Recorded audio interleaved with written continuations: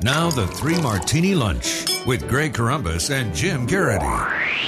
This is the Three Martini Lunch. My name is Greg Knapp. I'm in for Greg Columbus. I'm a speaker, author, coach, talk show host. You can find out more about me, get the links to my social media.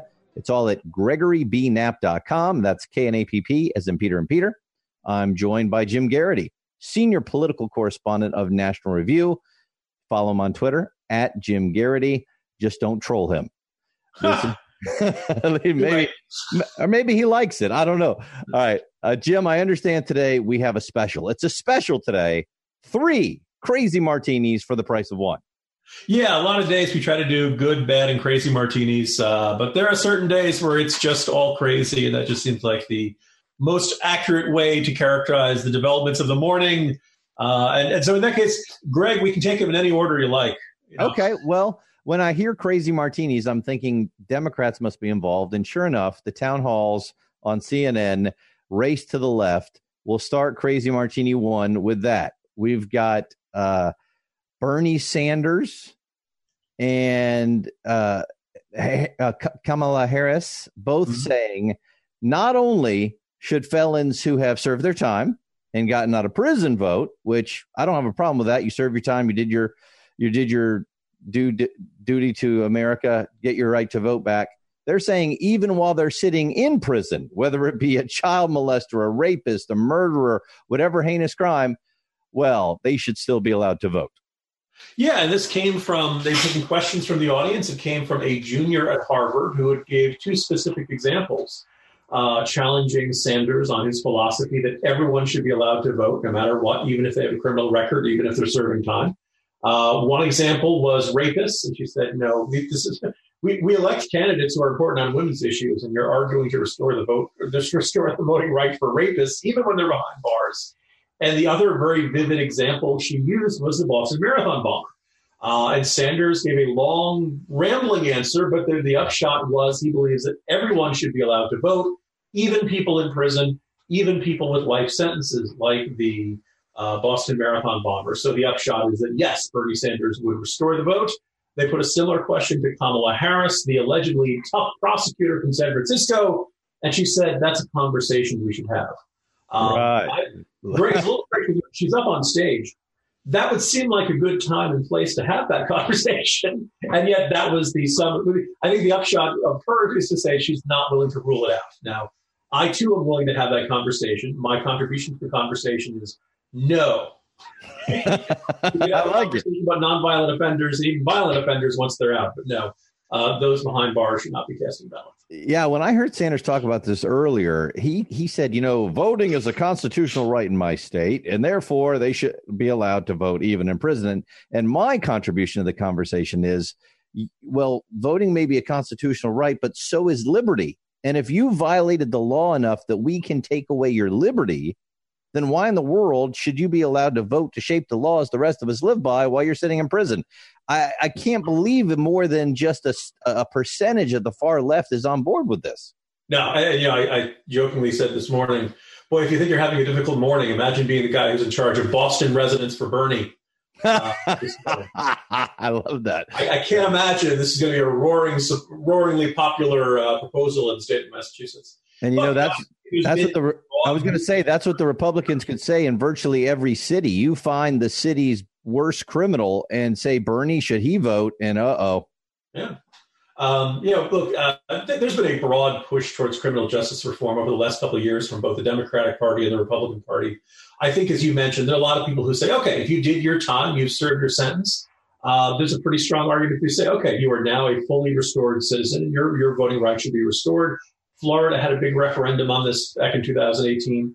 But I think, there's still some divisions over nonviolent offenders versus violent offenders. Some people understandably less enthused about the idea for that. And for folks like this, if you're going to do it for this, it means you're going to restore the voting rights to the Unabomber. Based on environmental policies, I assume he's voting Democrat. Robert Hansen, the notorious FBI official who was spying for the Russians, he worked with the communist government, so I assume he's voting for the Democrats too. Dylan Roof, the Charlton church shooter, and also Eric Rudolph, who bombed some abortion clinics. Maybe they would balance out on the Republican side. So there you go. I say that with tongue in cheek, and I hope I'm not offended by that. But the general gist being, No, none of these guys should be able to vote. They're in prison for the rest of their lives. So, yeah. Absolutely. It's just crazy to me. All right. Well, let's move on to Crazy Martini 2.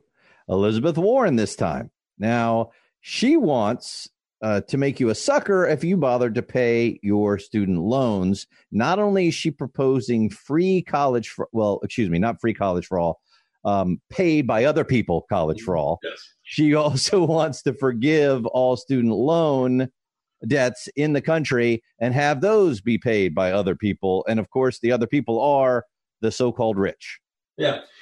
People wonder why Republicans have a tough time winning elections if our ideas are so much better and proven by history and all that. And the answer is we're running against the free ice cream party. The Democrats are always promising free ice cream, and we're saying, no, you have to pay for that. And unsurprisingly, people prefer being told that they can get free ice cream rather than having to pay for it. Look, there's no doubt that student loans are a great burden on a great number of people. To me, that goes back to the core question of college being so expensive and the fair question of whether colleges and universities are providing students value for their money, and if they really are preparing them for the workplace where they can get jobs that will pay enough money so that they can pay back with those loans. The numbers do not come anywhere close to adding up on Elizabeth Warren's proposal. She wants to have what she calls an ultra-millionaires tax. Not just a millionaire's tax, an ultra-millionaire's tax. It would be about 2% of the income for families with a net worth of more than $50 million. No, you do not generate the roughly $600 billion it would take to wipe out everybody's student loans. But then it basically comes to the question of if you paid back your student loans and Elizabeth Warren gets this enacted, well, then you were kind of a fool.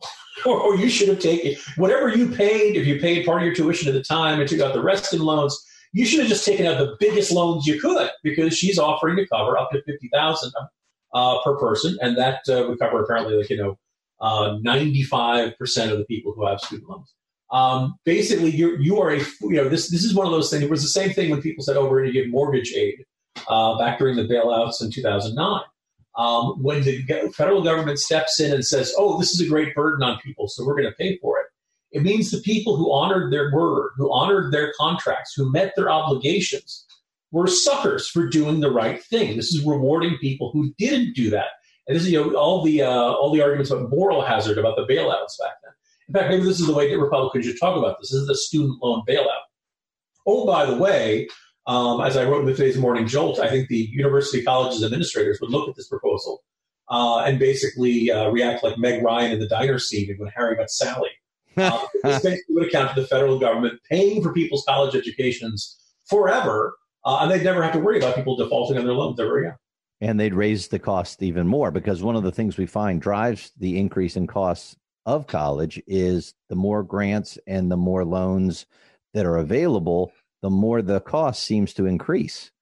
And so that's not great. And then the other thing that you were just saying, is this also now an incentive for somebody in college or about to go to college thinking, hey, this is going to be free anyway, so I may as well go ahead and rack up my debt, because it's only a matter of time till somebody like Elizabeth Warren gets this through.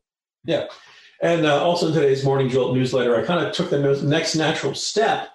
All of the arguments that Elizabeth Warren uses to justify having the federal government pay for people's student loans, all the arguments are equally applicable to having the federal government step in and pay for people's mortgages, because mortgages are large financial burdens. And this, too, would be a giant middle-class stimulus. And by golly, this would increase equality and make Americans less worried about their finance. Every argument you do for as I put it, well, what's the point of getting free college education if you can't afford a roof over your head at the end of the day? That's right. People reacting saying, Jim, that's hilarious. And other half people saying, Jim, stop giving them ideas. That will be the next thing they will propose. Oh, by the way, that would cost between $10 and $11 trillion, with a trillion with a TR, not a B. Yeah, and I don't think we have quite enough ultra rich to pay for any of these. By the way, I want to throw this out at you when it comes to the rich paying their fair share, because I looked this up the other day, that according to the Tax Policy Center, the latest data they could kind of compile says for the year of 2018, people who were in the top 0.1%, not 1%, top 0.1%, $3 million a year plus as income, they earned about 7.6% of all the income, and they paid 22% of all the income taxes. So we may say there's some ultra billionaires that aren't paying their fair share, but as a group, they're paying like 3 times their fair share already. It sounds fair to me. That sounds like their fair share and maybe a little extra. So. Yeah, and but you never run out of the ultra rich if you're a Democrat. All right, let's go to Crazy Martini 3. We're bringing in Herman Cain. And by the way, I just have to say up front, I like Herman Cain. I liked his 999. I liked when he was in the debates. I just think he's a nice guy. He's kind of fun to listen to. I think he'd be fun to hang out with. I don't know whether he'd be a great guy at the Fed, but I kind of like him. And of course, he has withdrawn from the Fed chair job. And today, Jim, he gave you the real reason. What was it? Yeah, looking at the front page of the Wall Street Journal today, and it's worth noting there have been considerable number of every Democrat was going to vote against him. There were a bunch of Republicans who were less than enthused. I think you could make an argument there was a point in Herman Cain's life when he would be a not even all that controversial choice for the Federal Reserve Board. He had previously served on one of the regional boards, successful businessman. But look, ever since the presidential race, he had faced the sexual harassment allegations. And also, I think he kind of, as he became Herman Cain, the celebrity, Herman Cain, the brand, had rented out his mailing list to some companies that aren't particularly savory and things like that. But so today, 3 weeks after the nomination, he announces in an interview with the Wall Street Journal, it's an honor, it's prestigious, and I really wanted to do it emotionally. But factually, it is a big cut in pay, he said, referring to the $183,000 that is an annual salary of a Fed governor. Now, I suppose that's a perfectly reasonable explanation. Everybody gets to save face. He's not admitting that he probably wouldn't win confirmation. Everybody gets to be relieved to go home. Greg, my first thought, though, is just it's kind of unfortunate nobody bothered to mention him the salary at any point in the past 3 weeks. Yeah, it just kind of came out of nowhere and that he would have to give up some of the things that he makes money on now, like speaking engagements. And I mean, maybe this isn't exactly the whole story. That's either a cover story or a way too honest answer. I make way more money in speaking fees. Why would I want to do that? Well, that should have been the initial answer, right? Here's my molecule of sympathy for Herman Cain. I don't know how things have worked in radio world. My sense is that you probably have had this kind of similar experience. Somebody wants to hire you for a job. They sound interested. You go in, you have the friendly lunch. You go in, you have the interview. Things are looking good. And at some point fairly late in the process, like, okay, let's time to talk salary. And the number they put on the table is like half what you're currently making. Yep. You're like, well, wait a second. I was thinking, you were saying number X. I was really hoping more like number Y. And they're like, oh, wow, Y is way more than we expected. And you realize if you'd mentioned that in the beginning of this process, you could have saved everyone some time. So maybe that's what happened here. Maybe they really didn't mention to Herman Cain how much, or maybe Mrs. Cain looked at the family finances and said, whoa, we can't take that. So I suppose it's a possible explanation. He can go back and be happily being Herman Cain, the celebrity, and his speaking fees and doing all the things that he's enjoying. Republicans don't have to take a tough vote. And, of course, now Trump has to find a new nominee. But, I'm sure that he can find someone of quality and non-controversial. Jim, one last thing on this that I found interesting as I was reading this morning is that another woman came forward on Herman Cain who said she was willing to testify about a consensual affair she had with him and even describe body parts of his to prove it. And I was like, wait a second. I understand the sexual harassment stuff, but a consensual affair. Wait, where are we going? And is this going to be the new standard? Greg, you and I have been around for quite some time. Wasn't the argument during the Clinton impeachment, this is between Bill and Hillary and nobody else's business but their own? And Exactly. Here's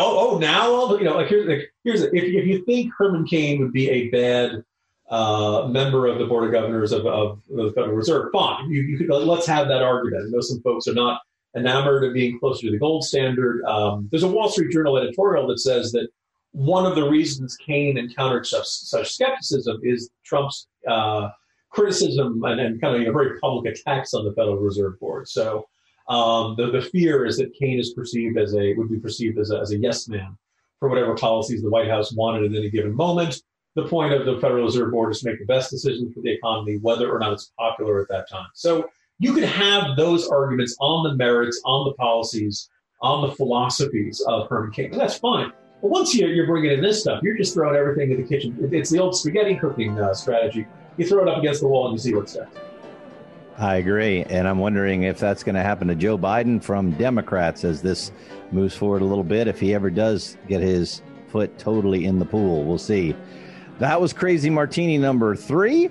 My name is Greg Knapp, and this is the last day I will be doing it before the real Greg Columbus, comes back with Jim Geraghty. Thanks so much for being with us on the 3 Martini Lunch.